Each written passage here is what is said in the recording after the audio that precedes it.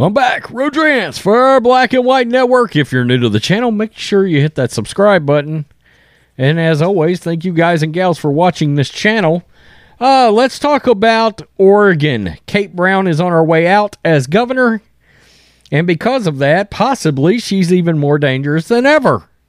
And in case you're wondering, believe it or not, Oregon came very, very close to flipping red.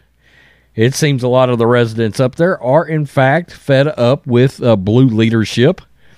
And it's, I'm sure, because of things like we're going to talk about. As we know, Portland basically burnt to the ground, right? Radical leftists have let Antifa and the BLM just burn that city. Used to be a great, widely known, awesome tourist city. Portland was considered beautiful. And now it's a nightmare up there, right? Due to the mayor and the governor, Kate Brown. We'll talk about Kate Brown in a minute. This is how close this came.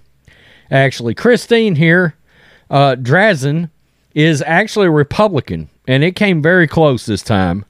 Tina Kotek is the Democrat. She won. And this is exactly what you see across many leftist states. Look at how many counties are actually red. And then look at these very few blue counties.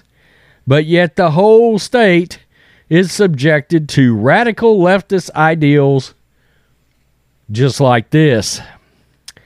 Oregon Governor Kate Brown commutes sentences of state's 17 death row inmates. And guys, we will get to some of the crimes that these no good sons of bitches committed in just 1 second. And it is a murderer's row, for lack of a better way of putting it, of repugnant shit you have ever heard in your entire life. And none of these assholes will be dying like they should be. Democratic Governor Kate Brown of Oregon announced on Tuesday that she is commuting the sentences of the state's 17 inmates on death row, noting that their sentences will be changed to life in prison without the possibility of parole. Brown, who is set to leave office next month, said her order will take effect on Wednesday. Quote, "I have long believed that justice is not advanced by taking a life, and the state should not be in the business of executing people, even if a terrible crime placed them in prison," Brown said in a statement. Okay, well, pay me to do it. I'll flip the switch. I don't give a good goddamn. No prisoner in Oregon has been executed in 25 years. The governor had said in her first new conference after taking office in 2015 that she would continue the death penalty moratorium implemented by her predecessor, former Democratic Governor John Kitzhaber. Okay, my God. Brown said in an announcement on Tuesday that the victims experience, quote, pain and uncertainty while individuals sit on death row, especially in states with moratoriums on execution without resolution. Let's just go over here to some of the crimes. This is Oregon's finest. This is over on Outkick. That was Fox News. The list of crimes committed by the convicts is, as they put it, who is this? Ian Miller. As Ian Miller put it, the list of crimes is in fact staggering. Oh, God. Here we go. Multiple murders and another attempted murder. Murder of a 3-year-old. Rape and 37 times stabbing murder. Aggravated murder with a baseball bat. And my God, I've got 1, 2, 3, 4, 5, 6, 7, 8, 9, 10, 11, 12 times. How about bombing a bank, killing 2 police officers? That's not radical enough for you? The last one listed here, hacking 2 men to death with a Japanese sword. The last one is listed as transgender and was somehow used as an example why government should pay for sex changes. Progressive politics have led to a rapid increase in crime across the country, exemplified by criminals being quickly released.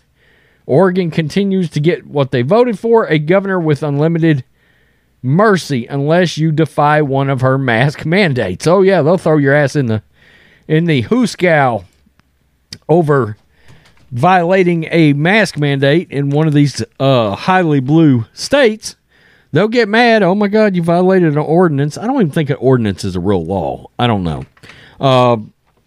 There's discrepancy even there.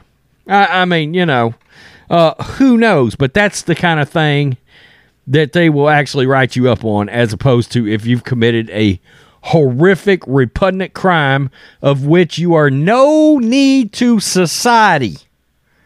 None. You are of zero value.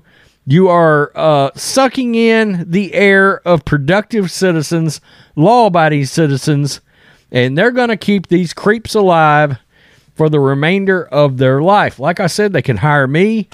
I will gladly flip the switch, or if there's a syringe they need to hand me that I need to stick in a a miscellaneous hose leading into an arm, whatever. I will, they can pay me some minimal salary, and as long as they'll fly me in and out at their cost, and I'll take care of it for them as long as I got time to continue to do this to make a living. Wow. And the state decided they still wanted this kind of leadership. Even though it got close, you still voted in a radical Democrat by 67,000 votes. 67,000 more residents voted for the radical blue left in order to keep some of the worst criminals in the history of bad criminals alive through the rest of their life. One of them here stabbed a woman 42 times. Wow. Okay. Should not surprise us from the same state that allowed Portland to burn down. So many people lost their businesses. In fairness, look, this was a state that was really damn blue. Okay. It was really damn blue, and they got a hell of a lot more red over the last 4 years. Okay. But it still didn't flip. It got close.